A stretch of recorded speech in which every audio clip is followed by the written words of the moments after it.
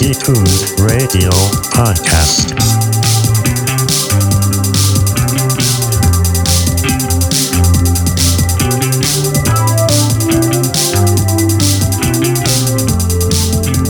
Hey, welcome back to another D-Tunes Radio. It's been a little bit. I'm trying to figure we this always out. say that, but it's been... We always say that. And this point... But the listeners don't know it's been a little bit. The listeners don't know. I believe this is going to be published. Yeah, this will all be published. So, we missed a week because I went to Vegas on a work trip, work conference How'd they get thing. you? And I've been a very good boy for 2 years and some change and followed all the COVID rules. And when you get to Vegas, it's just no one is wearing a mask. COVID never existed there. Or is everyone in Vegas wearing a mask? No, I can. Thank you for getting deep. No, so it's just look, I'm here for a little over 48 hours. I'm not going to do the whole thing with a mask on. No one I was with was. So I rolled those dice because it was Vegas. I gambled. And You gambled, you went and you stole a hooker's stiletto and you licked it. Got COVID. That's how I got COVID. I got COVID, brought it home. I'll point out you didn't get it from me. Started Thursday. Wife and I we have a nice house, but it's not a house. We don't have wings, so it's not a house that's convenient to socially distance in. She tried, but we had hung out all Thursday after I got home, so Friday when I tested positive, she's like, I'm gonna stay away from you, and I was like, you definitely have you already it's got just it, yeah. Gestating, but she tried, then what is it? Sunday she wakes up with it, and she's gotten it way worse than me. So I felt pretty Friday hit me really hard. Saturday I was like, I'm feeling good again, and then I started taking the Paxlovid. I've been taking Dayquil, so I've been taking enough drugs I feel good, and now today I feel borderline 100%. She takes to sickness very poorly, and this is no exception, so it's kicking her butt. So yeah. That's a shame. So yeah, that's why we didn't record last week. Again, we released the same time. You don't know. That's why we missed. None of you know this. So I finally succumbed to the coronavirus, but I do think that being vaccinated and boosted probably kept me out of the hospital or kept me from having a really bad time. Yeah. If I didn't know that COVID existed, I would have just thought I had a cold. I genuinely would have just thought it was a normal cold. That's what I thought when I had it, because I did test negative when I was at my worst, actually. But then Michelle tested positive before she started getting really sick. So then I was I guess I'm positive.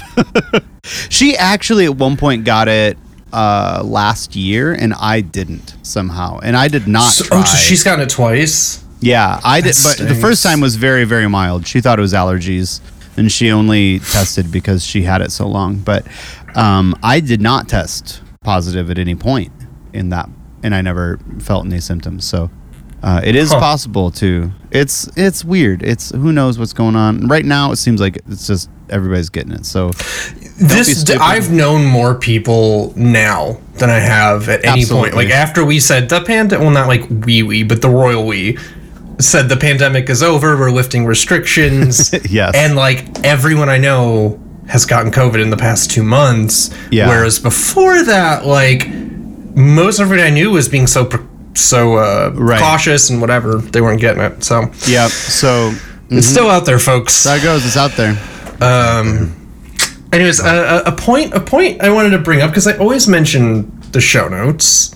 Because we talk fast news in here. We agreed up top. We say a lot when we started this podcast. It's gonna be impossible for us to stop every time to explain everything to everybody. If we name drop something and you don't know what it is, one, you can Google it, but two, I'm probably going to put it in the show notes. But I've never explained where the show notes are. It's one of those luxuries that I just assume people listen to podcasts know. But no, whatever device you're listening to this on, if you open it up, so let's say you're using Overcast, which is my personal favorite, or Spotify, whatever, Pocket Cast, Apple official thing. If you look at the episode on there, I painstakingly, I don't know if anybody looks. It's true. He works so hard. Painstakingly put a lot of show notes in there. You can go look at all the links and stuff that we talk about, but also you can just go to detunedradiopod.com, which will take you to our website, which right now is just an anchor page. That might change in the future, but whatever. I just want to throw that out there, that when I say it's in the show notes, they're there. You can find them in your pod catcher of choice, if that's what people still say. We're not going to stop every time we mention like somebody like Sydney Applebaum. You just got to figure out who's that. I'm gonna put that in the show notes. I don't know who that is. It's in one of the who was Bill Hader's character on Weekend Update with the he had all the hot clubs. Stefan. John Mulaney, when he was a writer for the show, would always like throw in inside jokes, and one of the inside jokes was a guy named Sydney Applebaum, which is apparently a very obscure scene from a very obscure movie that Bill Hader thought was hilarious. But then to the rest of us, he's forced to read the name Sydney Applebaum and can't keep it together. And we're like, what does this mean? Yeah, I mean, I think half the bit of that sketch is knowing how their dynamic works, and that Bill Hader's trying to do this character, but he's seeing this stuff for the first time, written by his friend John Mulaney. That's good. If you don't know what Stefan is, I'll put it in the show notes. There you go. But yeah, how was your how was your trip out? Like, was I a good Airbnb? Yeah, you were fine Airbnb, very flexible. Because our flight was canceled the day we were supposed to leave, so we ended up staying an entire extra day. We were supposed to leave at like bad about that because like I had all these like plans lined up for that day, and I was just like, I'm sorry, dude, I got to go do all these plans. We had plans too. You know, like we were gonna go to the airport at 10 a.m. but instead we had to go to the airport at 7 p.m. Well, you guys got to see Golden Gate Park and Japanese Tea Garden, which you didn't get to do. Yeah, we got before. Yep, Golden Gate Park. So our Uber driver there was just some SF townie who is lived there forever, and was just like giving us the lowdown on all the spots. And apparently his family owned a shop right next to Golden Gate Park in the 60s. And so he was like, well, the thing tells me to let you out here, but I'm going to take the long way to show you more of the park. So it was kind of nice. He did ask Michelle if we knew what we were having before Michelle said anything about her being pregnant. So that was a little iffy, but she is pregnant, so you lucked out there. Well, yeah, there's, you never, like, I just follow the mantra, you never even say anything unless the woman offers up. But your wife looks definitely pregnant. Now, yeah, she looks pregnant now. She does look pregnant because she is pregnant. But yeah, so he asked that, and Michelle she looked over at me and goes, I don't know if I said anything. I was like, but then we just answer the question, There were two women on my work conference that were very obviously pregnant, not drinking, mentioning that they were being bothered by the smoke, and I still was like, I'm not going to say anything. I'm not going to say I'm going to wait for them to be like, because I'm pregnant and that's why I'm not drinking. Smart. So I didn't say a darn thing. So I was like, nope, not going to fall for it. Right. It's, it's tricky. But other than that, you had a good trip out here? Yeah, had a good trip. I could have done without the detour to LAX, which is the worst airport in the world. We guys had a rough time. Oh, man. Yeah, we had to take the red eye into Chicago and then rent a car at 5 a.m. to drive home. It was bad. And you had a show that night, too, right? It was the next day. Oh, so you just had a whole day to sleep. Yep. We were supposed to get in Thursday night. We got in Friday morning early. Okay. And then the show was Saturday. But yeah, it was rough. I did have a dream last night that I was back in San Francisco. I, for whatever reason, was there with my friend Kyle from my church, and I was like, hey, you want to grab lunch? And we went to some place that in my dream looked very similar to Tartine, which is the deli that we went to. And I got what in my mind was described as a brioche sandwich. Mm-hmm. Brioche is a bread. That doesn't describe the sandwich at all. But that's what it was in my mind. And we got like this nice appetizer or whatever. There was some pop-up dessert that we got. And then I was like, don't worry about it. I'll take care of everything. And then I went to pay and it was $700. And I was like, that's way more than I was expecting. That's just a San Francisco lunch. Right. Right. And then I felt too awkward to like bring it up to him to like ask if he could split it because I had already offered to buy lunch. Which is how you know that it was a dream, because I absolutely would have said, in real life, you'd have been like, bro, hey, this is bro. nuts. I also would have said, hey, guy, how come this is $700? That's not the printed price on the menu. I've had a few of those since not anymore, but the first year of living here, there were a few times I went out and didn't quite look at the menu closely enough and just let the night You didn't check the price, you just swiped. Yeah, just check the price, all I do is swipe. And then they would come and I would be like, this isn't accurate. And then I would look at the bill and I'd be like, I guess it is. This is weird. I don't like this one bit. Yeah, but no, so we'll see how long my San Francisco sticker shock dreams last. Speaking of San Francisco, we're not going to talk about San Francisco at all. That's what we talked about last time. We did a whole lot.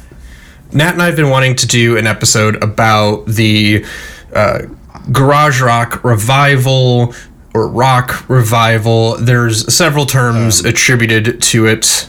Wikipedia even calls it the post-punk revival for some reason. Which, you know... Interpol, I guess. Like that's Interpol and Block Party, I guess. So what Nat and I have decided, and what kind of... we're not... this isn't something we just arbitrarily draw out of a hat. You know, the music journalistic world has kind of decided this too, is that this era kind of starts with... Is This It? By the Strokes, and ends kind of with Vampire Weekend's self-titled coming out in, what did I say, 2008. I took a bunch of notes here, now I'm trying to read them and they're blanking on me. But yeah, so that's the sort of window and perhaps why. And so I was a late teen during this era, into my early 20s, and I can tell you it was a very radically different time than the 90s before it. I have a very clear memory of the first time I heard Last Night by the Strokes. And at that point, I was maybe a little late to it. Maybe not. I remember seeing the music video on Fuse TV and was like blown away I was just like, what is this? Like, well, because it looked like, even the music video looked like them performing on Johnny Carson. Yeah. Looked like nothing at the time. Yeah, I'm trying to remember. Was that just a plain plain white background with? It's just them playing with. It looked like them playing on the Tonight Show or something. Right, and like hate to say I Told You So by the Hives had like the exact same aesthetic, but like Last Night was the first one, and I basically dragged my family to Sam Goody. Yeah. We went to the mall and I was like, I need to go to Sam Goody for this CD, and I bought it having heard no other songs on it, and I put it in having no expectations whatsoever besides that song. And there are two things I remember. I remember either one of my family members asking, why does it sound like he's singing in a tin can? And then I was doing this thing, and I guess I do various versions of this now still, where every time I would get a CD, I would read the liner notes and see what bands they're thanking, and then kind of like go and like web out from there. And so at that point, I totally did this too. I would, I'd read the liner notes, and if they mentioned a band or whatever, I'd be like, oh, I gotta go check out that band now. So I had been really into, like, I had been starting to get into emo and mostly like a bunch of Tooth and Nail stuff. So like emo and metalcore, or not quite metalcore yet, more emo core. And so most of the times, like, I'm reading this and like I'm seeing the same bands. Like I'm seeing, Thursday is thanking Finch and thanking whoever and whatever. And like, it's, they're all kind of tied in there together. But then I remember I was sitting on my bed. I pulled out the liner notes and I'm reading through there looking for bands that I knew, and I didn't know any of them. And I'm like, this is something entirely different. This is not anything I've experienced before. Like, I am in the deep end here, and this is my only flotation device. And then, of course, I kept watching Fuse TV. I already mentioned the Hives. The White Stripes had Fell in Love with a Girl, which is the least White Stripesy track ever, maybe. That video had the Legos in it, and that one was playing all the time. I remember the Vines were playing there all the time, and Get Free was on there, and that was like just a revelation at that point, because it was like it had this energy that was so punk, but it wasn't punk. Yeah, it was this thing that, we've said this a lot on the shows. The older you get with music, or the older you get, the more music you listen to, the harder it is to be blown away by new stuff, because you just go, I've seen that before. Sure. But like when you're of that age, right? Were all of these bands kind of pulling from, I don't even want to say ripping off, but they were heavily influenced by the Velvet Underground and the Kinks and a lot of other 60s, 70s bands that were of a certain style. But like the other thing that made it so amazing is I want to set the stage for again, I was born 85, so like I was 14, like 98, 99. And like 7th grade, or like 12 was when I kind of came online to music, so that was like 97.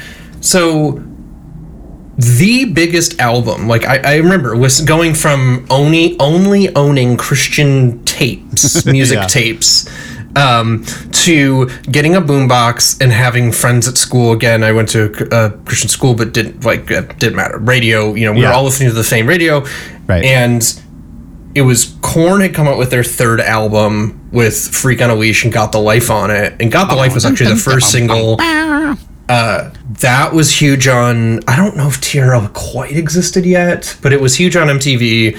And Limp Bizkit, who Korn kind of like fostered and like came out with their record $3 Bill Y'all with the cover. And that, like, this is the era that everybody talks about of like Jinkos and every men's clothing especially was just overly super huge. Baggy. It was all like a tent that just hung off of you.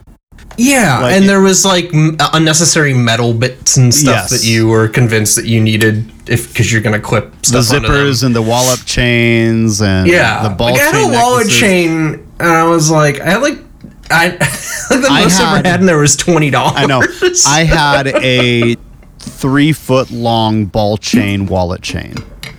It's a 1.5 feet. It's a 1.5 when you like loop it down, but like it was, man, I got snagged on freaking everything. I was never bold enough to get a proper like the front to back one wallet chain. Oh, you got one of those.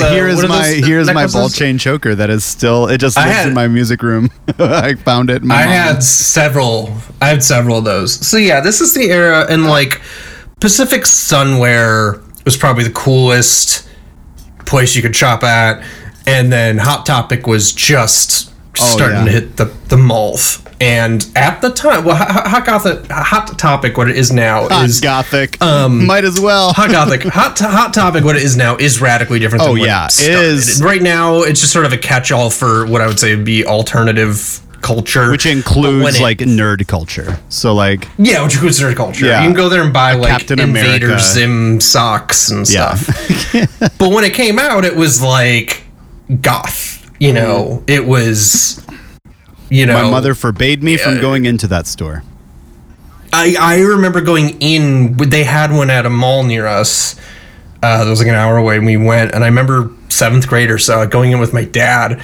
And my dad was just like, "This place is like I don't like this at all." And all the T-shirts said something. They were T-shirts with like swear words on them that weren't even crossed out or whatever. And so that's like the scene I'm trying to set here. And every band that comes out is in the new metal genre, and then even if they weren't new, like, and one thing when I was doing research for the show, I was trying to think of, I'm like, what are all the one-hit wonders and bands I forgot about? I don't want to mention a one-hit wonder. I want to mention Kid Rock. Like, we forget he came out as like a new metal rapper. I was going to bring him up because in that very same era, it was the era of like Napster, and I was downloading all the music that my friends were telling me to do. And then you go to youth camp and they're telling you how bad all this music is for your soul and whatever, and you got to throw out all your CDs. And so I distinctly remember I came home and what I deleted off my computer was Freak on a Leash, Nookie, and Bawa Taba. And those were the three songs. Nookie, I think your youth pastor had a point. I mean, I would say I should have deleted them because they all sucked, but...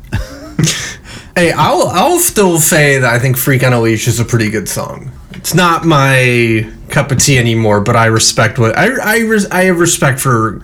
I've come full circle on Korn in that I don't personally listen to it, but sure. I respect anybody who manages to fit a scat solo into a new metal song.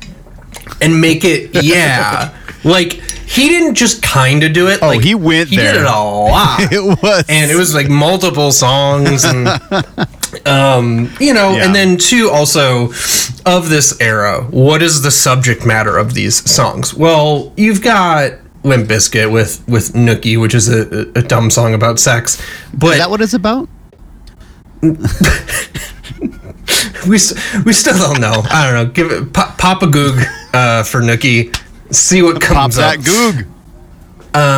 But no, like, I remember being an angsty, edgy, upset junior high, early high schooler, and this is right before I found emo, right? So this era is mostly junior high, and Korn is singing about very heavy subject matter. Their fourth record, Issues, the song Falling Away From Me is about, like, I think being abused by your father. And this is like number one hit material. This is not like underground stuff. This is like playing after Britney Spears videos on MTV. And to that point, that was the topic of much of Hybrid Theory by Linkin Park, which I have the 2002 Billboard 200 pulled up.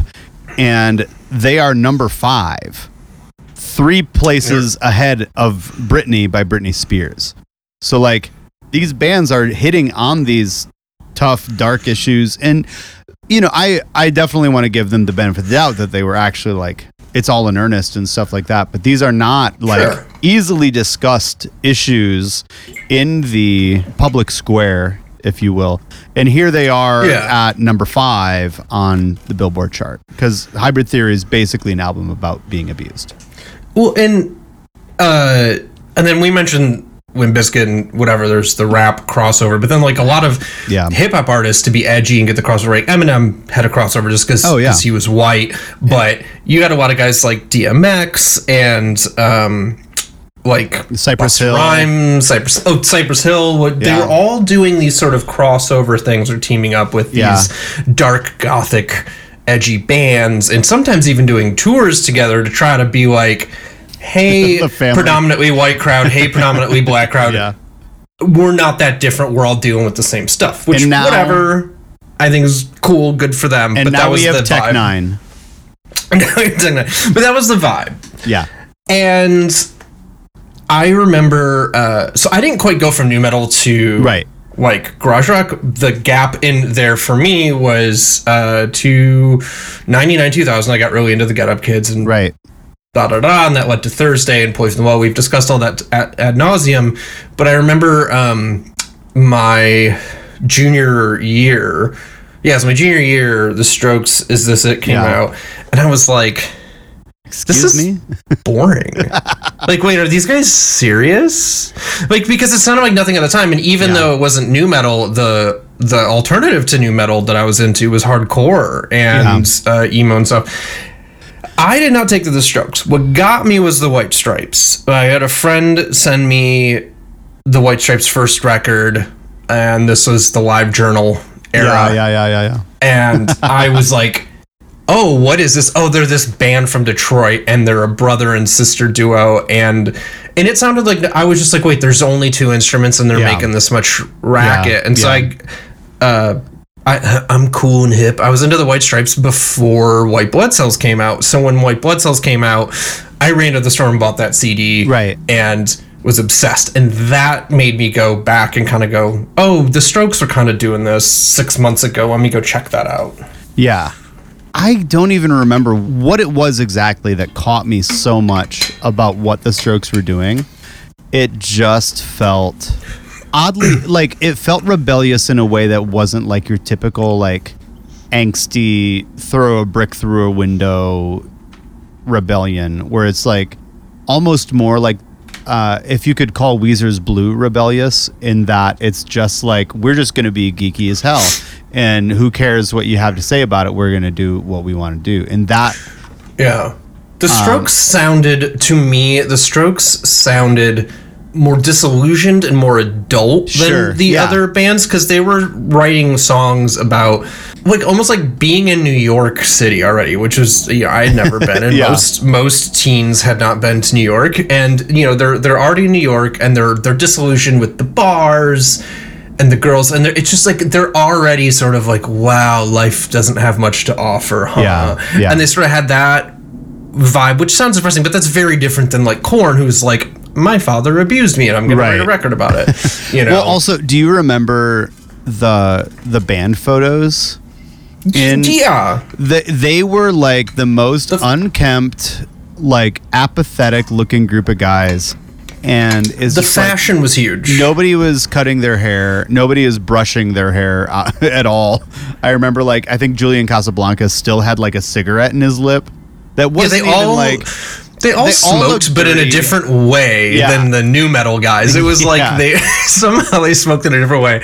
Like the band, the fashion was the image, the whole bang was part of it, because you'd see a picture of Korn or Cold Chamber, or any one of these edgy bands, and they were staged to look menacing and whatever, but they had a look of, you knew there was lighting, makeup, and camera and whatever. Right. Someone's sitting there going, okay, we want to look more goth. We want to look more depressed. Yeah. The Strokes looked like four buddies just hanging out outside a bar. And it gave it this vibe of such authenticity that you were like, I want to go to that bar and like see them. Yeah. And so the other thing that has to be brought up about what was happening was that, and I'm only looking at like the 2002s as far back as I can go on the Billboard website. But it's reminding me here, post-grunge, as I'm going to call it, or butt grunge, was definitely either a new thing or still a thing. And so the other... What is post-grunge? So the top albums here in 2002, in the top 10, we have Weathered by Creed. We have Silver Side Up by Nickelback. There was some other ones that I saw. Stained has some albums that were real big.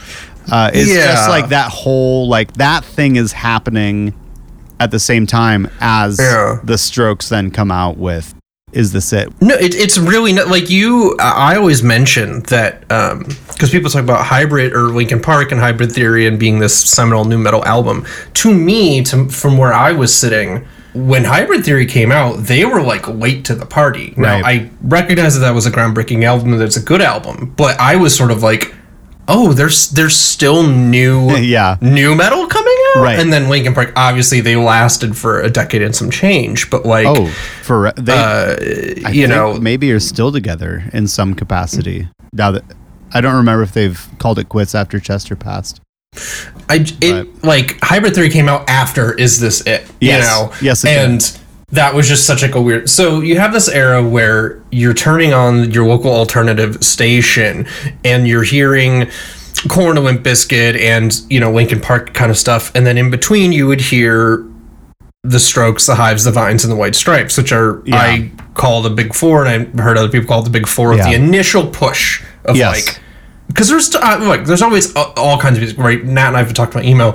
There's always scenes for stuff, but I'm talking mainstream success. These were the four big bands that were like on, big stuff. Yeah, and so I tried to get some data to quantify this because it really was like a thing. I wish that I could like just pull up like Fuse TV from 2002 and just have everybody watch it for a while and see what's going on as it's changing between videos. Right. Yeah. But so I'm looking at the Billboard 200 from 2002 onward. I said some of the albums that were in the top 10 of 2002. Is This It was number 105. Yeah. So it still wasn't that huge. Big but in the music, if you're a music nerd, you were like, what? Yes, you're getting there. And then also 2003, White Stripes, Elephant. It's 57. Really? I thought that, I wouldn't think number one, but I would think top 10 with the Seven Nation Army was pretty darn big. Mm-hmm. Then 2004, Get Born by Jet is number 50, which Jet is a complicated one for me because they had like all the stuff and they got me for a bit. They really did. They got me for a bit. And I bought that album, or one of my sisters bought that album and I borrowed it a lot. And then after a very short amount of time, I was like, there's nothing here. There's really nothing here. That song Timothy was really good though. I do. That's the really thing like is, we're talking about authenticity and whatever, and we mentioned, I think Korn is a good example of authentic, whatever they're doing, like whatever they're doing, they mean it. Whatever they're doing, like Jonathan Davis's life story is what it is, and they mean it. And then you had all these hanger-ons, and so by the time you get to like a band like Saliva, it feels like hollow and like ridiculous, and that's kind of how Jet felt. What? Did I make you laugh for bringing up Saliva? That was the sound of me hitting my head on the microphone. But then, you've got the Strokes and the White Stripes, and granted, these bands are not singing about subject matters nearly as traumatic and deep as the music before it. But by the time Jet came out, there was a hollowness to it. It felt like, they're just stapling together these garage rocky bits, and to move forward to then here's the quantifiable data in my arc. 2005, Hot Fuss by the Killers, number 17. That's one of the biggest albums of all time, though. Like, what the total? Because that thing didn't just go bing and then die. Like that, Mr. Bright, you can go into any restaurant tonight and they're playing Mr. Brightside. It's was written when he was like 15 or something like that. It really is. When the Killers came out, I was kind of fatigued on the whole garage rock revival thing. And I remember being like, this is undeniably very good. And then I bought Hot Fuss and I was like, this is like bangers. That's like, all the way through. All the way through. My God. So the other thing that was going on, I guess culturally at this point, and it might have been just because I was, a 15-year-old who was learning how to play guitar. Mm-hmm. And, when you learn to do any skill, you look to the people who are really good at that skill and try to do that. And so, and also because I was hanging out with other musicians, I guess. But I feel like there was for one, had a really big classic rock phase that lasted about 2001 to 2003, 2004. And I kind of felt like everyone I knew, I felt, was going through the same thing at the same time. And it might have just been because you're 15 and that's when you discover who Led Zeppelin is. I was going to say, my worldview was we had the same thing because of the film Almost Famous. Like, my whole frickle of people, we all got obsessed with Almost Famous, and then we all started listening to like Led Zeppelin, and Creedence Clearwater Revival, and all that stuff. At the same time that new metal's dominating radio, and the Strokes are just coming out. Yes, I had not pieced that movie in with the cultural narrative, but I think it might be there. It was a big thing for like my friends. We would watch it kind of when we hung out. Right. It's like a 2.5 hour long movie. It's a long movie. It's a darn good movie. But no, and I feel like even like emo kind of had a moment where it just became obsessed with classic rock. So like Juliana Theory definitely had moments of like, oh no, we're just gonna do like Steppenwolf right now, and like Vendetta Red, who I never really got into, but all anybody talked about with that band, I felt, was that the singer looked just like Roger Daltrey, and that was like their whole shtick, was that he looked like Roger Daltrey. But then, you know, the Strokes come out and you're like, oh, this is like the Rolling Stones. The Rolling Stones don't really actually sound like that. Exactly. But the Strokes sound like the idea of the Rolling Stones. You said that perfectly. The Strokes don't sound like the Rolling Stones. They sound like what people think the Rolling Stones sounded like if you were a kid and hadn't heard the Rolling Stones. Sure. Because to me, when they came out, I was like, oh, this sounds like my dad's generation of music. And the reality is it kind of does, but not totally. Right. So, but yeah, the reason I put that CD on in the car with my family when I bought it was because my stepdad was a big Rolling Stones fan, and I'm like, I bet he'd like this. He did not. I did the same thing with my like. There was no. he did not win. He did not. Well, because it's the area. Yeah, it's just anything new is what is this? But no, I got really into them. I will say he did like Wilco, so okay. I remember getting into 16 or 7. I think I was 17. Whatever, doesn't matter. One of the Christmases of late high school. Because now I dove fully into at this point was listening to everything, but still listening to my emo and hardcore and stuff, and getting into Bjork and Fiona Apple and stuff. But I had this strong garage rock revival wing, and I was really obsessed with the Strokes and the White Stripes particularly. And I was like, all signs, especially with the Strokes, all signs pointed towards the Velvet Underground. So it's like, I go to it was like Christmas, and I remember on my wish list, I put like the Velvet Underground and Nico CD, the Super Deluxe Edition, thinking that my dad and mom have no idea who, like they don't know what they're buying.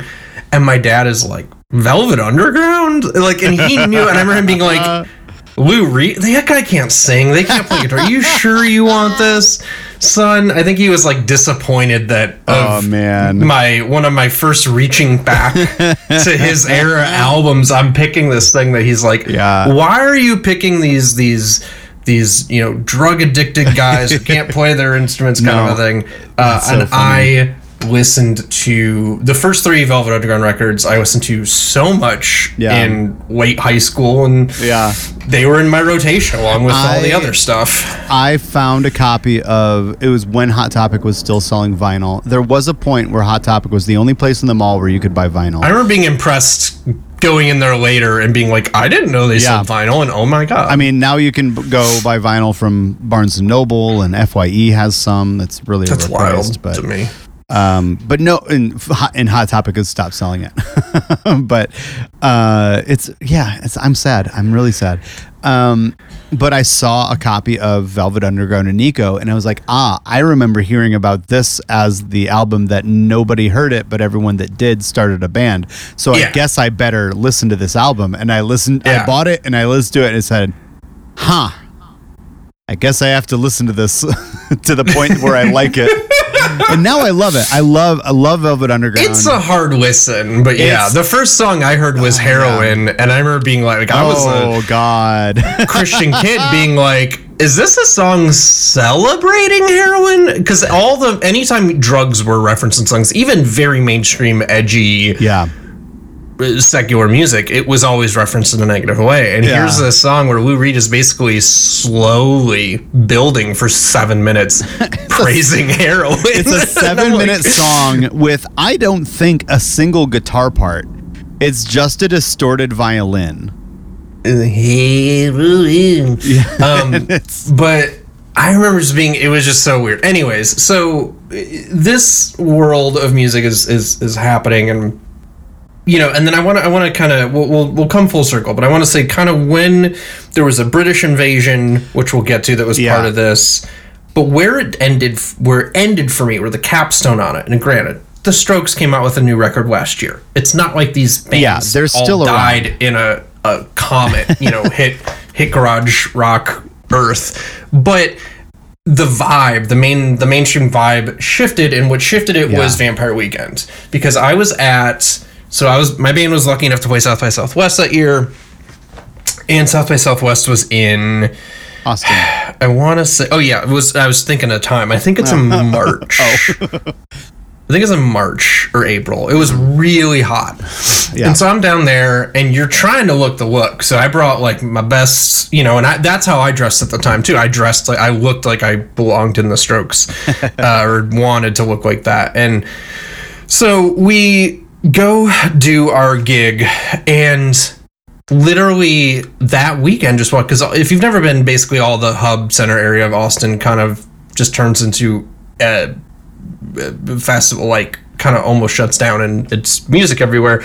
And everywhere we're hearing about Vampire Weekend. There's Vampire Weekend ads and posters everywhere, and I'm hearing people talk about them, and I'm like, that is the stupidest sounding band name I've ever heard. What is this? And then I saw a photo of them, and they looked like, I was like, these guys playing shuffleboard? Like, what are they doing? Yeah. Like, it was such a middle finger to what had come, in the same way that the Strokes, in a fashion sense, were a middle finger to new metal. And we've talked before about how grunge was kind of this middle finger to hair metal and all that. Now here's Vampire Weekend doing like, we're going to dress like your grandpa and make really catchy Afro pop tunes. Yeah. And that, so we come home. So I remember being annoyed. I was like annoyed by Vampire Weekend. Like, I was just like, this band's like, I hadn't even like heard their music. I was just like, this band sucks because their name is stupid and look at them. I mean, how can they possibly be cool? And then I came home and I had a Sirius radio in my car, and they were like on 3 stations at once. Yeah. And it was I was like, where did they come from? I was like so angry. Yeah. I was like, how did Overnight? And sure enough, I came around on the record and liked it, but that really ushered in this kind of new sort of it's like the pitchforky indie. Yeah. Like your Grizzly Because the Bear. Strokes were successful without Pitchfork. Yeah. White Stripes were successful without Pitchfork. Right. But then like Vampire Weekend, and I don't know if Pitchfork is entirely to blame, but there was like that whole like 2008 to 2012 indie scene, like every one of those albums that got like a best new music, all those indie rock albums, I would stand by are undeniable bangers. That's the most on Pitchfork has ever been. And maybe that's just because I was reading Pitchfork every day then, but that was, an era of indie rock that's like, you had Phoenix and Spoon and like St. Vincent, Grizzly Bear, Fleet Foxes, like they're all in there and it's all great. But like I would even say that all of those bands were even kind of ushered in by what the Strokes and the Hives and White Stripes were doing. Yeah, I agree. I want to get there because like we were talking about Arcade Fire earlier, and I think their first record was 05 or something. Like actually similar 04, I believe. Arcade Fire Funeral. Let's see. When did Funeral come out? Was it 04? It was 04. So September 04. So right, that's not that big of a gap between the Strokes and Arcade Fire. And Arcade Fire sounds radically different. Like they were so weird when they came out. But the thing that Nat's hitting on, or that you're hitting on, that I super agree with is there's a series of bands that are very credited with being launched into the stratosphere specifically by Pitchfork and Arcade Fire. They are specifically their first record was one. Blueprint. And then there's like Clap Your Hands, Say Yeah. Yep. There's a couple I'm probably missing. And then Animal Collective had been around and been doing their thing, but they really got launched by Feels, because that's when I heard the Pitchfork gave Feels a really good review, and I was like, this is weird, but okay. And then when Merriweather Post Pavilion came out, it kind of, again, in our world, we're probably like, it was the biggest record ever. It was probably like the number 200 sold record of the year. But it did make the Billboard charts, though. Like, that is a very weird record. It made the Billboard charts. I think they played Purple Bottle. They played a song on Conan, like when Conan had his like original 12:30 a.m. to 1:30 a.m. slot, and it was a song off of Feels, and it was just, you could just tell Conan was like, what are the kids doing now? But anyway, so that's sort of the cap. So that's where we want to now. And I kind of want to say this ends in the in between was just this white hot blitzkrieg of downstrokey guitars and lyrics that maybe weren't life or death. Hold on, a white hot what? Did you say a white hot blitzkrieg? Blitzkrieg? Yeah, blitzkrieg. Well, how do you say it? Blitzkrieg. Blitzkrieg. Joey Ramone did not say he it says over. I'm listening again. I'm pretty sure he says blitzkrieg. It's, all right. Having taken German class, I'm gonna chalk it up to my Midwestern accent. Oh yeah. But no, there was this like era where again, and then doing anything to your guitar that was super complicated too, right? Because all the new metal bands and stuff, all like they made their guitar 7-string, tune it down, whatever. Wes Borland, who is a good guitar player, but like made a whole name for himself as look at the weird guy who does crazy stuff. I was obsessed with Wes Borland for a bit, like a few months. I was like, I had a window where I was like, Dad, I need a 7-string guitar. And he's like, why? And I'm like, because this man with weird makeup wants me to get one. In like 7th or 8th grade, I remember sketching Wes Borland like just all over my notebooks. It was just like, so it was a romantic interest. Yes, for you. it was. No, it was just like, this is such a weird, especially like the look that he had, where he's mostly normal, but he had just the all black contacts. With glasses on over it. I was like, this is.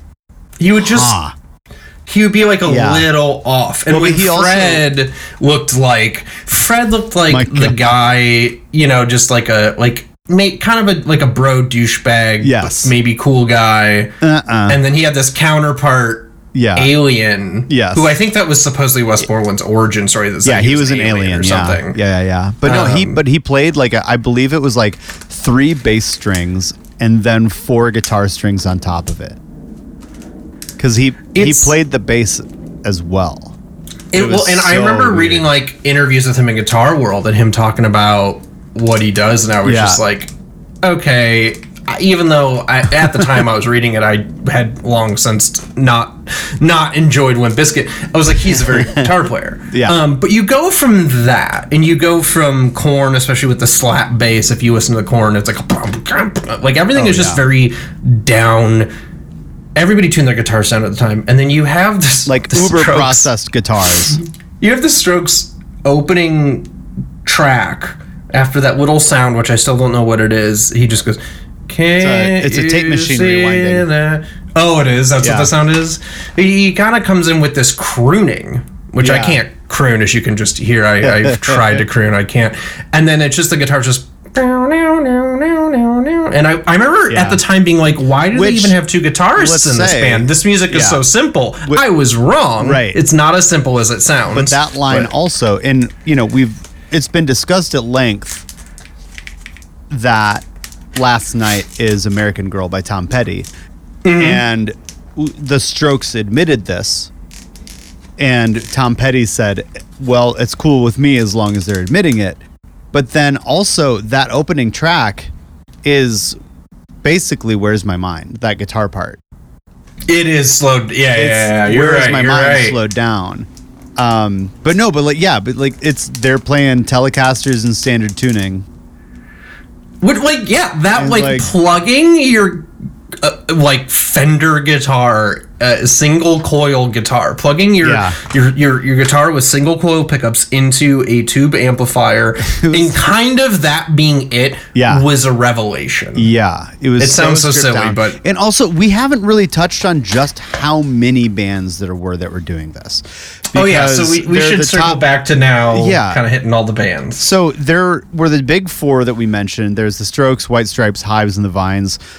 Each of them, I think, probably had like a pretty different ethos that they took for it. Because like White Stripes and the Strokes, I don't consider to sound alike at all. But then, they're both guitar bands. They're both guitar bands. That's about it. That's really it. But then you have the Killers. We've mentioned in Killers. Interpol, their first record, Turn on the Bright Lights, which is to this day, huge. To this day is the record that, like, if people are coming over and I just need to hit like kind of a neutral audience, like this is the album I put on because it is such just like a cool record. When again, it was a twist that, like every band you're mentioning, like you mentioned Interpol, right? Interpol was not a Strokes clone. No. They were doing similar-ish kind of music, but then they had listened to a lot of Joy Division, right. and they wore black suits. Right. You know. So Interpol was a post-punk band. The Killers were a post-punk band, more or less. They were very much in that New Order sort of thing. But you had bands like Hot Heat, who bizarrely, if you look up the Pitchfork record, the Pitchfork review, they describe the Hot Heat in the album Make Up the Breakdown. They call them an emo band, which is bizarre. You have The Darkness, which was the glammiest any of these bands ever got. Yeah, The Darkness was the okay. You guys are bringing back what the Velvet Underground and stuff did. We're gonna bring back, like, you know, kind of the Motley Crue era, Queen, and I would say even like Led Zeppelin and Queen, but just the vocals were very schmaltzy. You also have like Billy Talent, who. Oh yeah, I forgot about that guy. Still going. Really? The Kills, which you said you got into, but the Kills were very much in the same line as the White Stripes, but they kind of had their own thing because even though it was a duo that only had a singer, a guitarist, and a drum machine. You know, so they were even more stripped down than the White Stripes. Black Rebel Motorcycle Club, I think, would probably be around the same thing. They were kind of doing what Jesus and Mary Chain were doing. But then you think about it, and Jesus and Mary Chain were basically kind of doing what Rolling Stones and Velvet Underground were doing, except they're playing their guitars a lot louder. But and then we mentioned Jet, who is doing whatever they were doing, and I'm thinking about it now. Oh, and we gotta mention the sort of the giant band. I'm thinking. Well, the band I think we're missing. I forgot to, or I put it further down on our thing here. Is the AAS. The AAS are probably the third biggest to me. After you got the Strokes, the White Stripes, and then I would say of this era, the AAS are probably the third biggest. And they sort of band. bridged the gap, I would say, between like the rock revival and the like indie explosion, because Fever to Tell is very much, except for Maps, that album is almost a punk album. Like it is a straightforward punk album through most of the album, but then like Show Your Bones is a lot more subdued, and then the one where she's breaking an egg in her fist. Yeah, at that point, that one is basically they introduced electronics. Pop. Yeah, that's a dance pop record almost. Yeah, and each one of the records are big changes. It wasn't like they were all and they were known for a long time in the New York scene, and they had a couple EPs. And I remember seeing their stuff in record stores, but only seeing their EP. Heard ages. Heard their name forever. And you know, it was one of those things like Chick or like La Tigre, where it's like you never heard them, but you heard the name everywhere. At least that was me in 2005. But then like you also, because we talk about everybody who talks about this scene talks about New York all the time, but like also like there's huge elements, because Killers were from Las Vegas, and then you have a huge contingent over in the UK where like it's sort of like coming out of Britpop, where you have like Arctic Monkeys, Future Heads, Libertines, and then probably the best of them, Block Party. Yeah, I got really obsessed with Block Party's first and second record particularly, but Silent Alarm still holds up because I listened. So they released in preparation for this episode, I revisited a lot of these records that were in my CD book in my car, and I went to listen to Silent Alarm, and on Spotify it says Silent Alarm Live, or I can't remember what they called it, but it's them playing Silent Alarm in its entirety live. It's like, I'm gonna listen to this, and it is cool listening to the live version of it because you can just hear the crowd is like singing every word, and it is one of those records where I know every word and can sing along. Yeah, it finally was reissued on vinyl a couple of years ago, and I was like, good, now I don't have to spend $200 because I was prepared to for an original pressing. The one that I forgot from New York that is huge is TV on the Radio. Speaking of Block Party. And that's kind of getting more into the what we were talking about, the pitchfork explosion of music. But they were around in like the New York scene for a bit before they were then co-opted into this bigger like indie wave. Totally. So what's interesting though, because we're talking about what's going on in the 90s, and like nu metal and grunge are like what's in the charts, but like underground you have a whole bunch of really weird stuff going on. Like you've got bands like Pavement, you've got bands like Sonic Youth, you've got bands like Neutral Milk Hotel that are sort of running this same sort of trajectory of like, let's go back to, what, the old ragged rock and roll, or like even folk music in the case of Neutral Milk Hotel, and then just like kind of blow it up out of the water. And so that to me, I think is the through line from like that sort of underground scene to the rock revival to like the indie explosion, is like this sort of weird, like just a constant reclamation of what was going on in different bands in the 60s and 70s.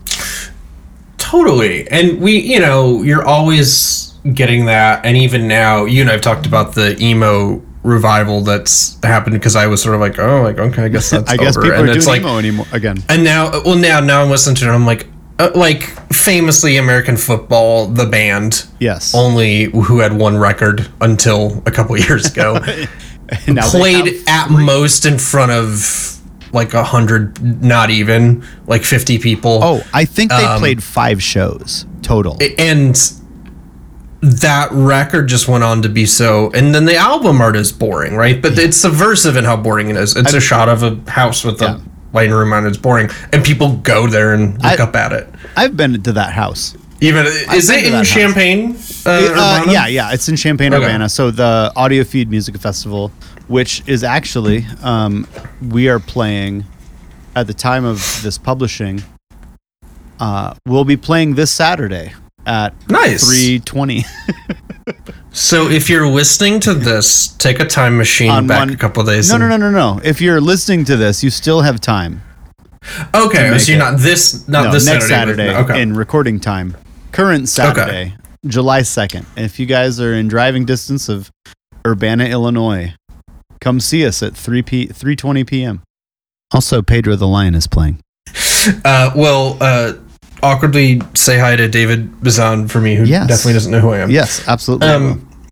A thing I wanted to kind of point out too of the British scene is, because you mentioned the Britpop invasion, but Oasis had even changed their sound. Particularly, there's a song called, I won't say the full name on the podcast, but they have a record called Standing on the Shoulder of Giants. It's their 4th record, and the intro song is this kind of like, it's like a drum machine, and it's this real dirty bluesy riff, and there's really no lyrics except this. I don't know what the story is behind the audio, the vocal, if it's an old man talking about something and then he sees some people effing in the bushes, and the song is called Effing in the Bushes. And if you've seen the film Snatch, it's used heavily in the film Snatch.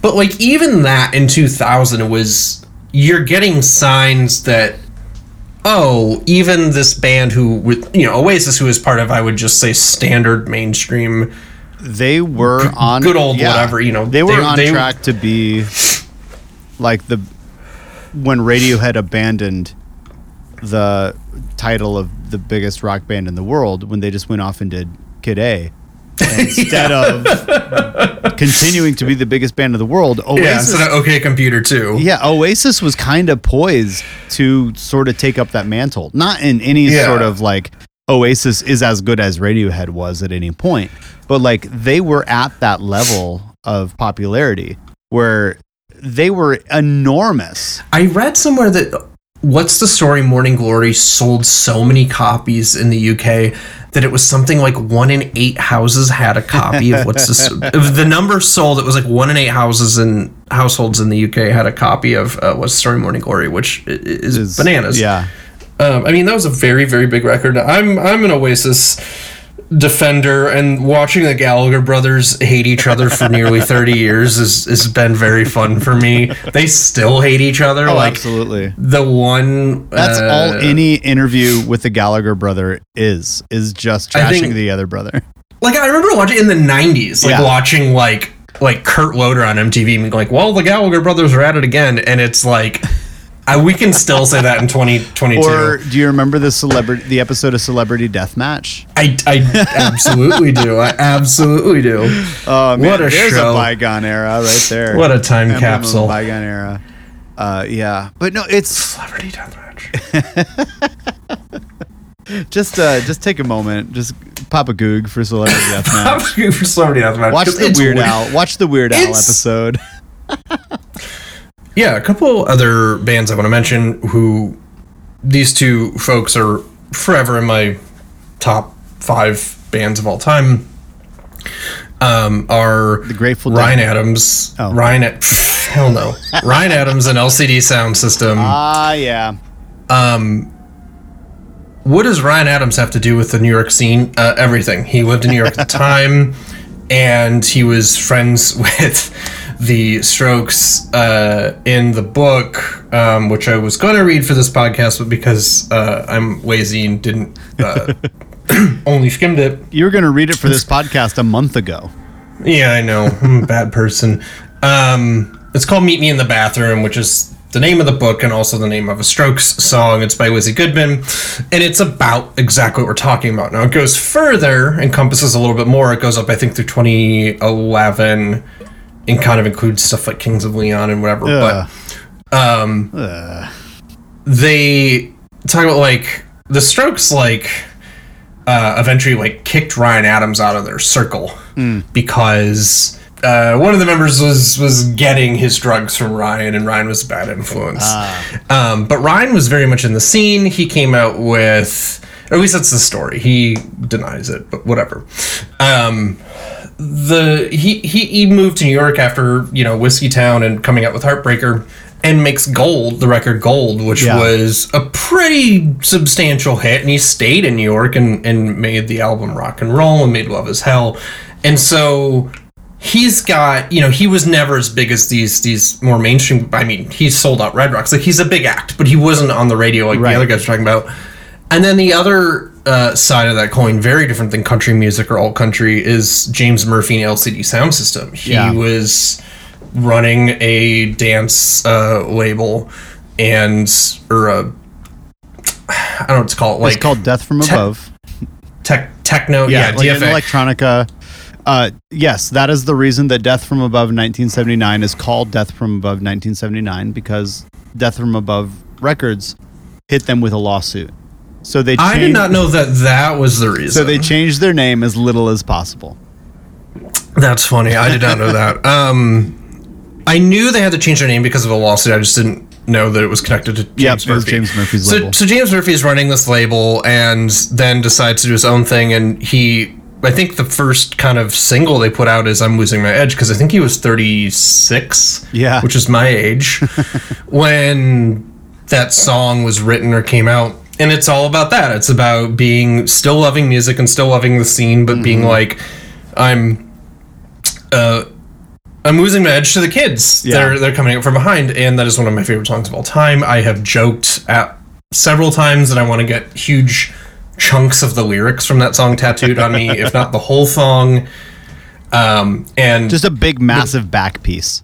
What's even funnier is that he ad-libs a lot of his lyrics. Oh, yeah. Famously, he doesn't sit down and write in a journal, or at least that's what he says. So a lot of that, I think, is just off-the-cuff crap that came into his head. With lyrics like, our president is black and yours is not. I believe that. I believe that. He's brilliant. So LCD Sound System comes out with a double record as a debut record. And I remember thinking Daft Punk's playing at my house. I was like, this is all right, but it's kind of meanders. Kind of samey. Long. Yeah, it's kind of samey, which is his whole thing, and now I love. Yeah. But I saw them play on Letterman. And I was a big I grew up with Letterman. We were a Letterman house before we, definitely not Leno. We were a Leno house, unfortunately. I'm sorry. Paul Scheer. Schaefer. Paul Schaefer. Paul Scheer is the actor. His band, the Late Show band, would play sometimes with the artists, and Daft Punk is playing at my house sounds like a pretty simple song. It's kind of the same 3 chords for like 6 minutes. Doesn't seem like it would take a big band. And I'm watching The Late Show, and people. LCD Sound System's already like 8 people on the stage.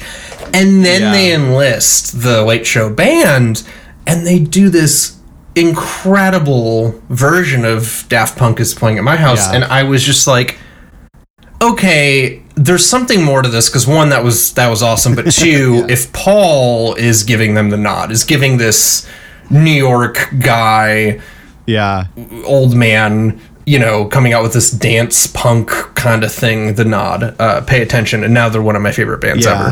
I feel like Dave had more of that in him than any of the other guys.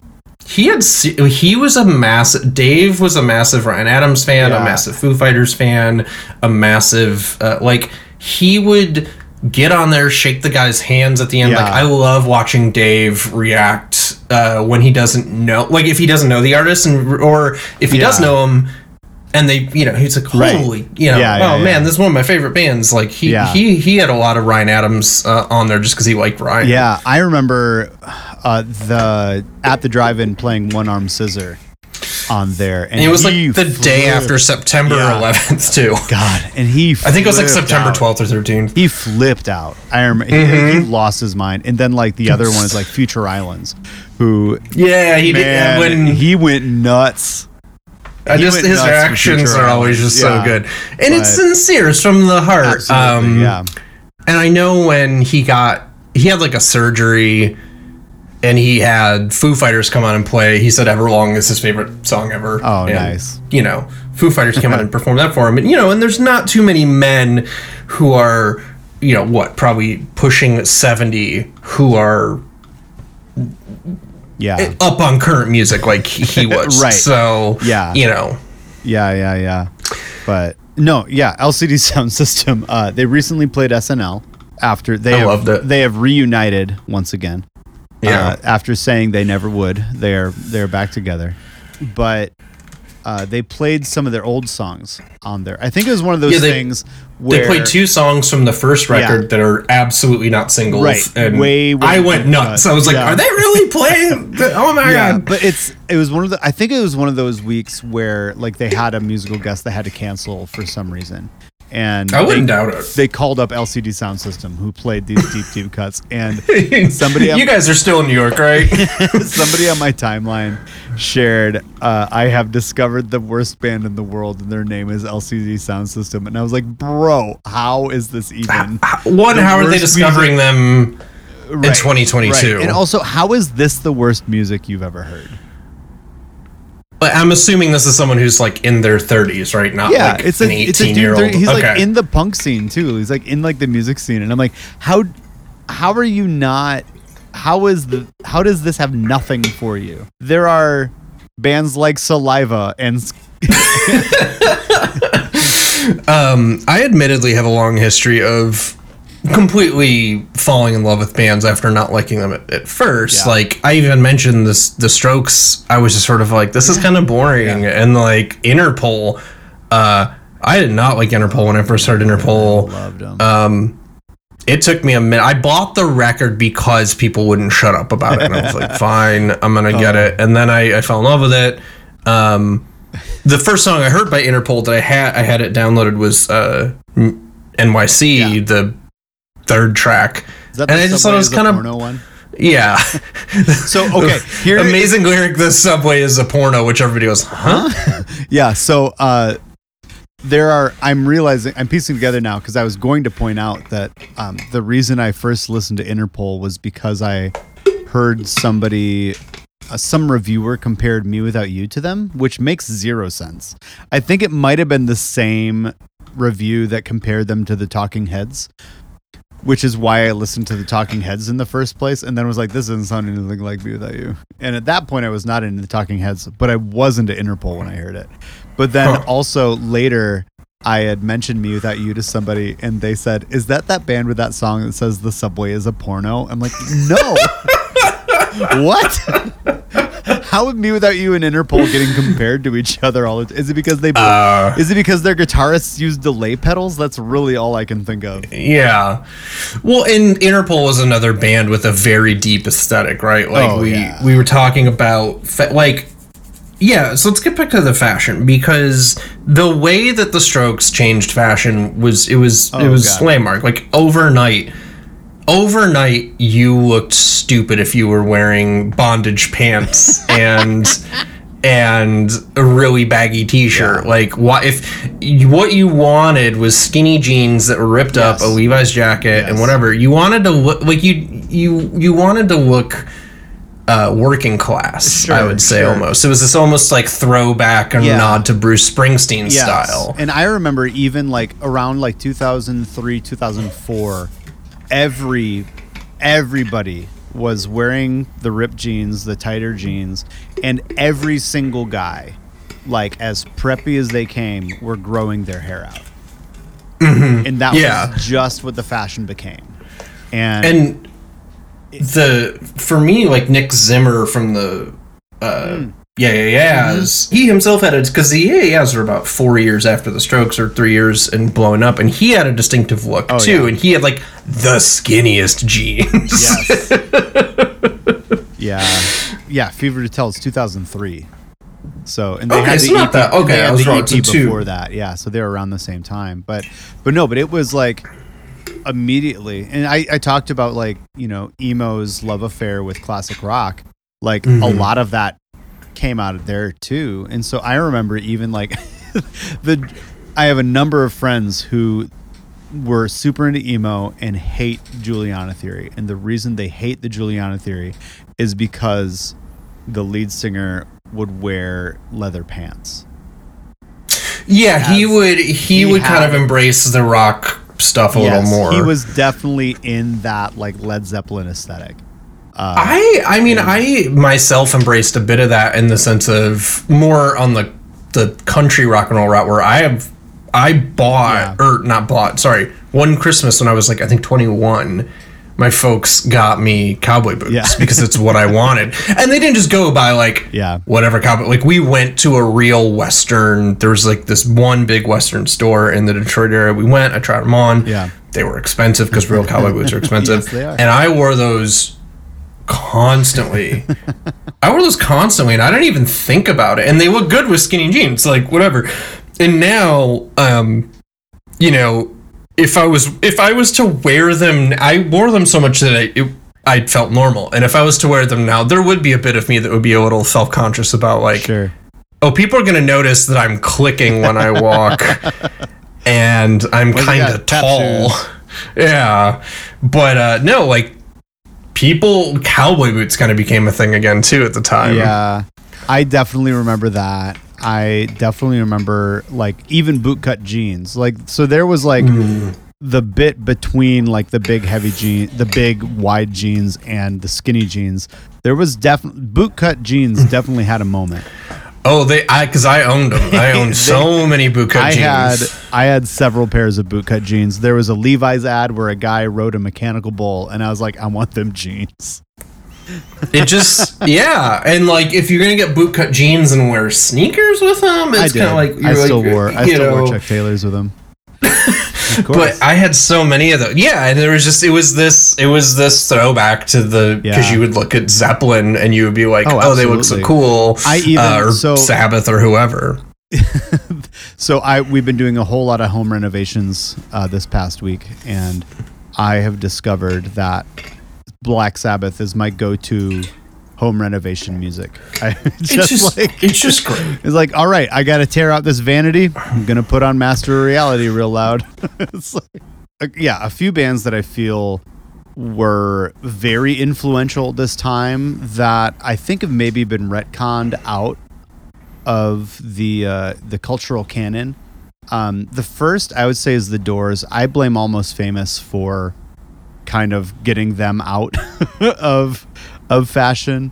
But I remember like making The Doors not cool. Yeah.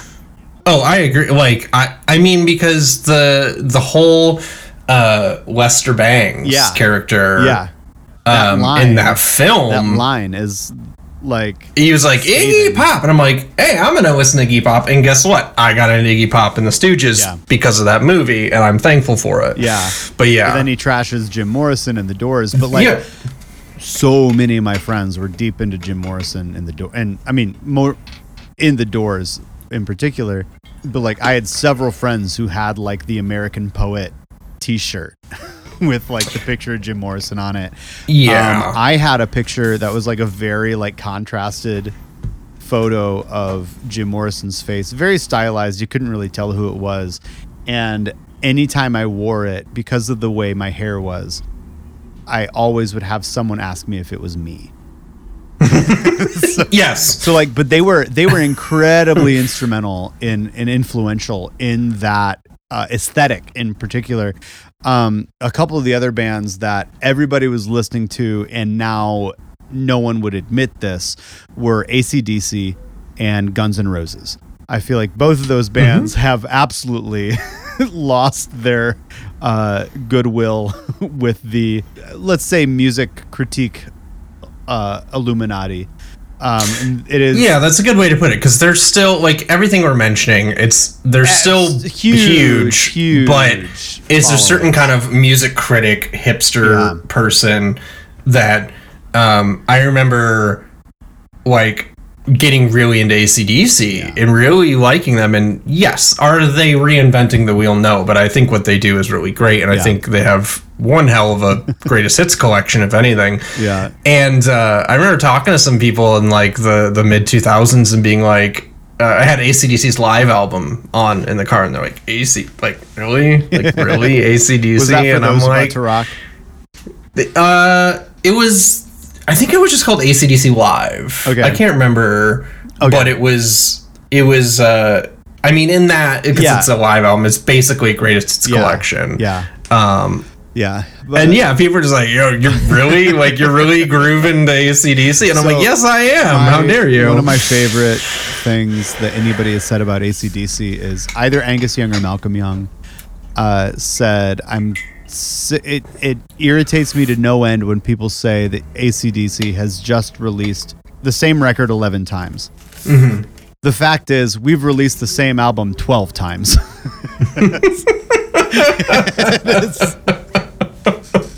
Like that level of self-awareness. That's like, good. I really appreciate that. But like, and then Guns N' Roses, like they definitely were at one point the biggest rock band in the world. I mean, Appetite for Destruction still considered a classic, and I stand by it. I have a hard time standing them. It might be because of I love Guns N' Roses. It might be because of the type of kids in my high school who were super into Guns N' Roses, and I'm like, meh. But like, there's very much like that was the aesthetic, like the Slash, Axl Rose, like that sort of like. Even in like Stranger Things season 3, when like the new kids show Billy. up, there's the Billy, like that's the kind of guy who I think that season set in 85 or something, but like that's the kind of guy who was definitely listening to like Motley Crue and Poison and would have bought Guns N' Roses. Yeah, and. There was definitely something about that appealed to me, like totally. Like, I mean, I learned. I remember watching "Welcome to the Jungle" music videos on VH1 and MTV, and learning. "Sweet Child of Mine" is one of the most fun songs to play on guitar. It's absolutely a blast. It's also the source of one of the worst covers ever put to the internet. I will send. Who I will send covered you the Sweet video. Child of Mine? Oh, it was just there's some guys in in like a back room. It's like they're recording it for themselves to promote themselves, and they are not correct at any point of the song. Yeah, but like Guns N' Roses and AC/DC were probably some of the biggest aesthetics musically that guys like Jet in particular. Totally. And The Darkness was very much copying into this. It was just that first Darkness record is still, I think, front to back really, really good.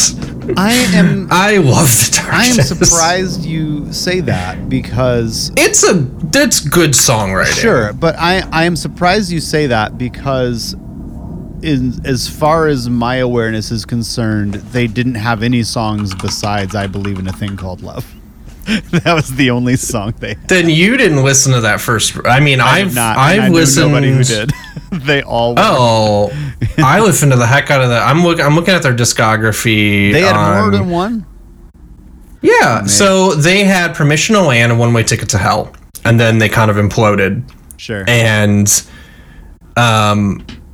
I listened to Permission to Land a ton. Yeah. One Way Ticket to Hell, I remember thinking it was okay. And then they like disappeared, and I think there was some drug stuff, and band members got replaced. And then they came out in 2012 with Hotcakes, and I got back. I was like, it was right back. Like the cover is sexy ladies on pancakes being covered seductively in syrup. It looks like a James Bond type art. Yeah. And I remember getting that and like putting it on the car with Lauren, and she was like, well, they haven't missed a beat, you know, like right. It was like 8 years off, and they come right back with the same stuff. They were basically Spinal Tap. Kind of like fully embodying that. Yeah, they were absolutely just doing that, which was great. I also feel like This Is Spinal Tap had like a big resurgence in that era as well. I wonder, I in my memory, I feel like every house I went to had that on DVD. What, Spinal Tap? Yeah. Yeah. It's just like, and maybe it's just like, you know, it's suddenly released on DVD. Everybody's getting DVD players, and that's one of the movies that's really cheap. And people are like, oh, I kind of remember this being funny in the 80s. And then they all I think it's a lot of dads going, oh, yeah, we got a DVD player now, honey, can you pick me up right. Spinal Tap? Right. I like that one. So it's so strange because it really was this kind of hearkening back to like the 70s and 80s glam rock, blues rock, garage rock. You know, we throw it all now under the bus of classic rock, which is a useless term. But like there was that moment that I don't know if that brought the rock revival, if the rock revival brought that, or chicken and the egg, cart and horse, like what it was. But it was all tied in together. And you had mentioned earlier the end of this era is that 2008 Vampire Weekend, and then you've got, you know, all these other indie bands springing up. Mm-hmm. The other thing that's important to remember is that in 2008, 2009, a bunch of these original rock revival bands are all either quitting or releasing kind of duds. And so I forget which Strokes record it was. It was the third Strokes record, Impressions of Earth. That was the second one, I believe. That one, or no, that's the second one's Room on Fire. Room on Fire. Yeah, the third one, I remember when that came out, and I was like, yeah, oh no. And then like what? Was it Block Party? I believe had graphic. Was it called Graphic Nature? I just remember there's a lion biting a zebra on the butt. There's the third record was when they kind of lost me. Yeah. And Interpol also had a third record that was kind of lame. Our love to admire, and I'm a ride or die for Interpol. Yeah. But like people will ask me like, oh, you're still listening to Interpol? I was like, yeah, I'm still listening to the newest one, Marauders. It's really good. And they're like, oh, is it as good as Turn on the Bright Lights? And I'm like, no, it's not. It's not. Right. It's, you know, it's like, is the new Bob Dylan record as good as Highway 61? It's just not gonna be. Yeah. You know. Watch Bob Dylan release his best record of all time. like next week. That last record of his, I really wanted to love it. Rough and Rowdy Ways. I never took the time to sit down and give it the time. I did, and it's not good. But no, and then also like, so you have all these bands releasing kind of crummy records, or at least lackluster. We can say at least. Well, even the Killers, you know, how many albums they've put out? What, like 8 albums at this point? But really, everybody knows that first record. And maybe the single off of Sam's Town, because I remember buying Sam's Town because I did like the single. Yeah. And the Sam's Town as a record was not good. Like, right. I was not. My sister had Sam's Town, and I was not impressed. Besides that one track, which is When You Were Young, right? Doesn't look a thing like Jesus. Right. Yeah, that was a good song. It's a great song. And then, but like, you know, they just kind of, you know, they're still going. The Killers are still active now, but. You know, 2008. Also, I feel like the White Stripes broke up around the same time. Or at least I think it was 2007 or 8 because they came out with the Icky Thump. Oh, thank you. The Northern Lights. No, it was Icky Thump was their final record, and then they broke up. Mm-hmm. And then they're like, surprise everybody! Actually, we're ex-spouses. I think that had been leaked, but I think it might have been Pitchfork who did the digging on that. But and again, like, you know, and going back to late night stuff, the White Stripes for some reason had a very tight connection with Conan. Oh yeah. So I just remember distinctly at the time there being certain bands that had this tight late night connection, which we don't, you know, the only thing you could say now is Jimmy Fallon has the Roots as his permanent house band, but I can't think of, when I think of Colbert, I don't think, oh yeah, he has on so-and-so every 6 months and he loves them. Andy Serkis. You know, yeah. Indie member of Lord of the Rings. Yeah, I was going to say, for Colbert, it would be actors and stuff like that. But yeah, there was this era, I don't know. It was really special. Yeah, and he's even in the music video. Conan is for, oh shoot, is it Doorbell? That there's some piano heavy White Stripes song. Doorbell is a very piano heavy one. There's some video where Conan O'Brien is in it. Like the song. All right, now I'll put that in the show notes. I'll look it up and put it in the show notes. The song stops. And like Conan O'Brien walks in and I think has a conversation with them and then walks out and the song starts again. I might be remembering that all wrong, but Conan O'Brien is definitely in a White Stripes music. Because I believe he intentionally had them on as the last musical guest for his like late show before he moved over for like 6 months. And also, I believe they were also his last guest on Tonight Show.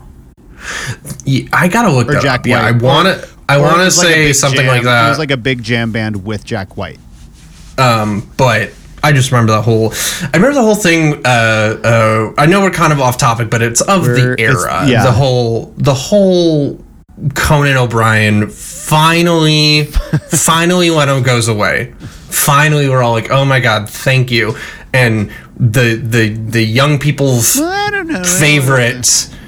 The young people's favorite, Conan, takes the spot, which had been in the books forever. Oh, man. And then Leno gets bored and says, I want the Leno show, and I want it to... And so then no one's watching the Leno show. Right. And so he goes, actually, okay, NBC, I want you to put the Leno show on at 11:30 and start the Tonight Show at 12:30. And Conan's like, the Tonight Show's been coming out at 11:35 since the dawn of television. I believe it was 12:05. He wanted 12:05. Leno wanted him to push it, but yeah. It wasn't that far, but then Conan was like, it's not the Tonight Show if it's tomorrow. Yes, I remember that line. And it was this whole drama, and it like turned, like, people like me who already do have a very low opinion of Leno for reasons I won't get into here.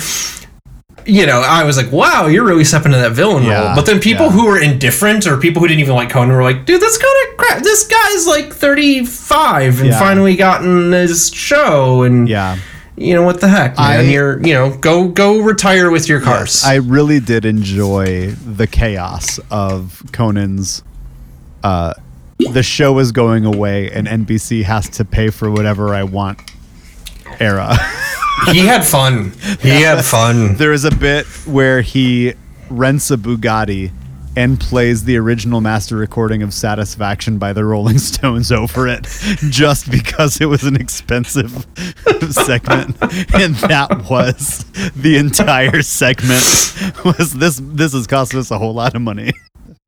Oh my god, what an era. You pulled it up the other day. I'll say before we wrap up this talk show thing, is there's a great documentary called Conan O'Brien Can't Stop, where he was legally contractually obligated to not appear on television for a year, so he did a live tour. He did a live tour called "The Conan O'Brien is legally prohibited from appearing on television comedy tour." That's right. That's right. It was something like that. It's a 90-minute documentary, and it does obviously show Conan. It shows Conan at his worst, and that made me like him so much more, because he has every chance to go and just be a complete. He has every right to really set the score, and he doesn't. Yep. He kind of keeps it to himself, and it just says that's life, and moves on. Yep. And I don't know, made me respect him a lot. Yeah. But anyways, Garage Rock. I can't wait for the Conan O'Brien HBO Max series. I have no idea. Is there one? It's coming. It's coming out. Oh, I thought he was going to kind of be done after his TBS show. It's not a talk show. It's some other feature. Okay. So, and like they've been pretty tight-lipped about it, but it's I'm just excited. Well, now Conan does. I'm gonna look that up for the show notes too. Yeah. Nat, do you have any other things to say, or are we fully garage rocked? We're garage rocked out. Revivaled out. I will. Just it was a weird time. If you haven't listened to the bigger stuff we've talked about, I mean, do yourself a favor and listen to it. There's a reason. Like any movement at the time, like if you go back and when Zeppelin came out, there is a billion forgotten Zeppelin clones, and there's a reason why we remember Zeppelin, and there's a reason why we're talking about the bands that we are talking about. So that's all I'll say. Nat, do you have a weekly pick for this week? I do have a weekly pick. Before that, I just want to share a revelation I had the other night revisiting Kid A, and that is that How to Disappear Completely might be the most beautiful song I've ever heard. Mm-hmm. So I was going to bring it up naturally earlier when we were talking about Radiohead, but it strayed pretty quick. Because that was only a tangent about Oasis, which is a tangent about whatever else. But my pick this week is the album Heavy Pendulum by Cave-In. Cave-In has Cave-In has been, maybe 3 or 4 different bands across their lifetime. It's mostly been the same lineup. They did have one collection of like singles that was released with an old lead singer. And then they did have a bass player who died a few years ago in an accident. And they have, started off as a hardcore metalcore band. Then they listened to a whole lot of Hum and Failure and released a really great post-metal album called Jupiter. And then they released a really great space rock album called Antenna, which was on RCA Records. And they toured with the Foo Fighters with that, which is I miss this completely, because when you say Cave-In, my brain thinks of From Autumn to Ashes and Shai Hulud and Poison the Well, and all of these maybe Shai Hulud a little bit bands of that the hardcore era, right? No, and it confuses me that you've missed Cave-In so much, because they are like super good buddies with Converge. I know. I need to like fix this and go back and try to get into them. The guitarist from Converge produced their first couple records, and he produced the newest one. And the bassist of Converge played with them for like their Caleb Skogan anniversary or like memorial tour. That's the bassist who passed away, or Caleb Schofield, sorry. And he is now a permanent member of the band as well. And also in the Blood Moon project, that is Converge and Chelsea Wolfe and Stephen Brodsky from Cave In. So they are very, very tied in there. But yeah. So I need to just dig in. It just seems I didn't even know they were still making. Honestly, I just was like, oh, they're like Poison Well from Unmatched or any other hardcore bands of the 2000s where eventually you have to support a family and you realize you can't do that on this kind of paycheck and you move on. Right. So Cave In is unique because after like making their major label record, they wanted to make heavy music again. And so they actually, I don't know if they negotiated their way off or if they were kicked off of RCA and then went back to Hydra Head Records, which I believe is the label started by Aaron Turner of ISIS. Okay. And then after that record, they made like a full-on metalcore record again, which was a bizarre string of events. They did release one album a few years ago called Final Transmission, which was just kind of fleshed out demos that their bassist was working on before he had passed. But then Heavy Pendulum is it their newest one? It's their newest one. So like I said, they've been 3 or 4 different bands. Heavy Pendulum somehow feels like all of them. This is like the most Cave In they have ever felt. And it is the most Cave In they've ever given us. It's like 75 minutes long. And there's not an ounce of fat on it. It is so that's a proper double LP length. It is a proper double LP, and it is heavy and melodic. It has all of their like metalcore and hard, like maybe not quite metalcore. It has like definite hardcore moments, has definite space rock moments, has definite like classic rock moments. Like Steve Brodsky's also in a band called Mutoid Man, which is like very much like into like almost cheekily into like the sort of like schlocky classic dad rock. Well, and that's the band that the guy who does 12 Minutes to Midnight is in. Yes. Okay. Yes. The 12 Minutes to Midnight guy is involved with Cave In as well. I only discovered them after seeing Thursday live this past fall, and Thursday being name dropping it. Yeah. And being like, there was someone who requested that we cover this, and so we covered it. I'm like, what? Cover Bruce Springsteen's Dancing in the Dark. Yeah. Huge thing for me. So I Googled it, I look it up, find it, and turns out the channel is full of stuff that is interesting to people like me. And I was like, why have I not heard about this? So, but I had not heard of Mutoid Man, which is the guy who runs its like band. Okay. Yeah. So there's a connection to Cave In through there. Yeah. Steve Brodsky is the other guy in Mutoid Man. Okay. So also 12 Minutes to Midnight also did several years ago, pre Stranger Things season 4, did a cover of Running Up That Hill by Kate Bush with Emma Ruth Rundle and I think members of Mastodon and a couple other bands I don't remember, but it's a great cover. It's a great cover. But yeah, Heavy Pendulum is an incredible record. It doesn't have an ounce of fat on it. It is just great. I'm excited. I'm gonna have to get into them because everybody I know is like, dude, get into them. So I actually heard their like 2011 record first, and like almost immediately was like, this ain't for me. Okay. And then a couple years later. Oh, so you never heard them back in the day? No. Oh, okay. A couple years later, a friend was like, hey, have you ever heard Cave In? I said, yeah. And they said, well, did you hear their album Antenna?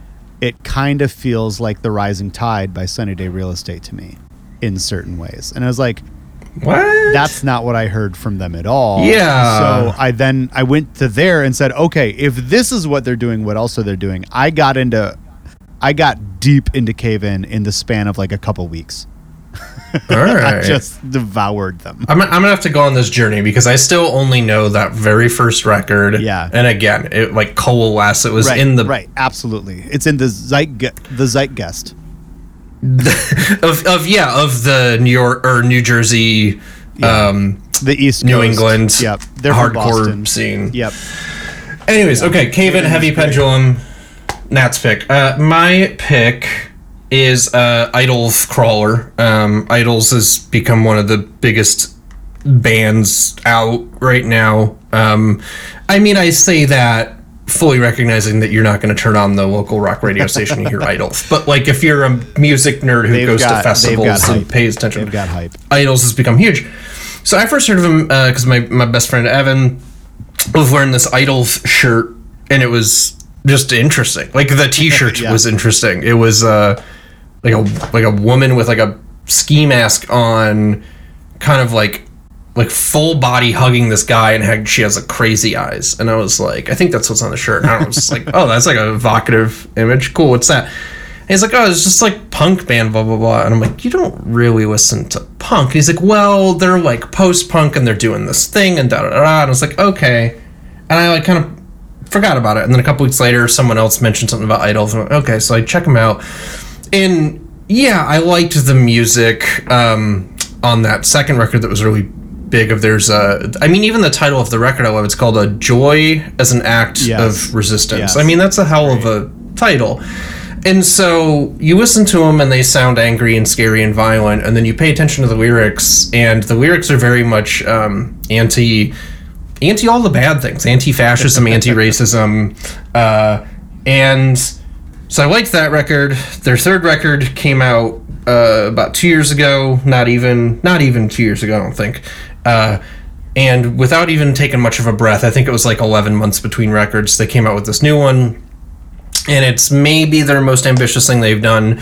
It's called Crawler. I can't remember if it's on a major label or not, but whatever. It's they're pretty known now, and they really do mix it up. They do slow ballads. They do this normal, very heavy stuff that sounds like a drunken English pub fight. If you don't know the band, they're British, and the lead singer has like a kind of, he has a good voice, but it's like Isaac Brock from Modest Mouse, where it's like, oh, that takes talent to do, but like he's not going to win American Idol. He's got this deeply almost thick British accent when he yell things, and it and anyways. To your point that there's a lot going on, I have tried a few different times to get into Idols, and every time, and I'm not like I need to just listen to a record. I haven't set the time to do that, but I think you'd like Crawler. I probably their newest one was probably their most accessible, but, and not that you need that. You see me perk up, sort of puffed up my chest. Not that you need accessibility, but no, like it's got this nice breezy intro. Yeah, it's a good record. Yeah, but there's just I have no idea. Actually, I've listened to them several times. I have no idea what they sound like. It's like, is this electro? Is this post-punk? Is this hardcore? It's all over. It's all over. Punk or post-punk. Yeah. And they've even rejected, because when they came out, people said, oh, they're a punk band. And he's like, we're not a punk band. And it's like, okay, guy. It's like hearing Turnstile be like, we're not a punk. You're like, sure you are. I don't know if Turnstile's ever said that. I'm just saying. They're punk, but they're very political lyrically, and so there is this sort of Rage Against the Machine-y vibe of when you listen to them. And every time I've seen them live, like he gives pretty impassioned speeches about rising fascism in both his country and ours. Important stuff. And they're very inclusive, in a band of all white men. It's nice to see them doing it's like, hey, like this is who we are, we're buds, we made this band, but like we want to do everything we can to make sure you all know you're all welcome, that just because up here we're not the most diverse group and most diverse group of people, and Drive By Truckers have been another band that have really done that, I think, because being like, hey, we're a bunch of white guys playing southern rock, but like everyone belongs here. Man, please know you're that wouldn't go well in certain southern rock shows. Well, them and Jason Isbell have kind of gotten good for them, blacklisted in certain aspects. Good for them. But, anyways, Idols, Crawler. It's a scary, powerful record. It's my favorite, I think, of theirs. There you go. Another one in the tank.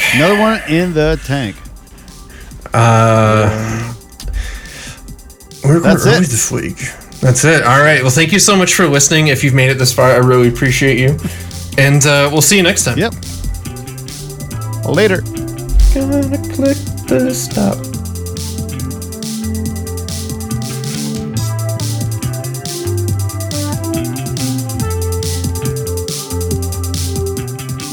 thank you for listening to Detuned Radio.